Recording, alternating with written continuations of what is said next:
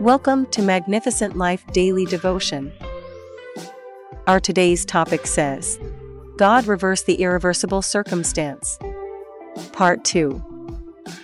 Our Bible verse of the day is from Esther 7 verse 3, which says, Queen Esther replied, If I have found favor with the king, and if it pleases the king to grant my request, I ask that my life and the lives of my people be spared. God is always at work, even in our darkest days.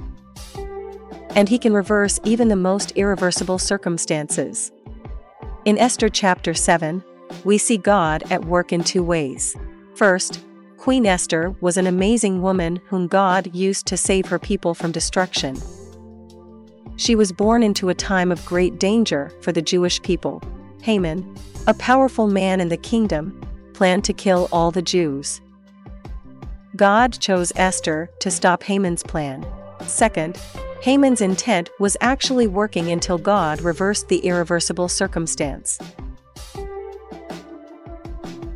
Haman was hung on the gallows he had built for Mordecai, the Jew he hated. Esther's life was in danger many times, but she always trusted that God would protect her. Even though Haman's plan was stopped, the threat was not over. The king could have still decided to kill all the Jews. But God again worked through Esther, and the king chose to protect the Jews. Jeremiah 29 verse 11 says, For I know the plans I have for you, declares the Lord, plans for welfare and not for evil, to give you a future and a hope. We can trust that God is still in control even when things seem hopeless. He can reverse the irreversible circumstances in our lives. Joshua 1 verse 9 says, Have I not commanded you? Be strong and courageous. Do not be frightened and dismayed, for the Lord your God is with you wherever you go. A popular saying goes, God has a plan for everything. No matter how the enemy comes up with their plan, there is an override button that God can press to reverse the irreversible circumstance. God has a way of reversing the irreversible. Reversing sin or death has not been a complicated issue for Him. So whatever you are going through now or trusting God to reverse or make possible cannot be difficult. Raising His Son Jesus Christ from the grave was a way of teaching us that nothing is impossible for God.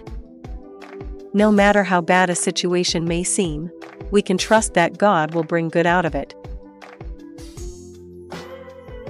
Remember that God has an override button when you feel like all hope is lost and there's no way out.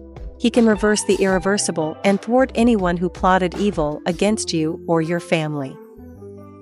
Don't give up hope, because our God is a God of miracles. If you feel like you're in a hopeless situation, call on God and ask Him to intervene. He is always faithful and will never leave or abandon His children. God is always there for us, even in the darkest of times. Amen.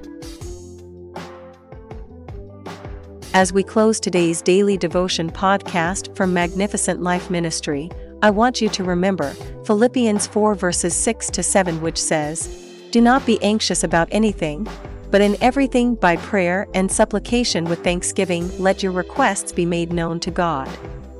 And the peace of God, which surpasses all understanding, will guard your hearts and minds in Christ Jesus. Amen.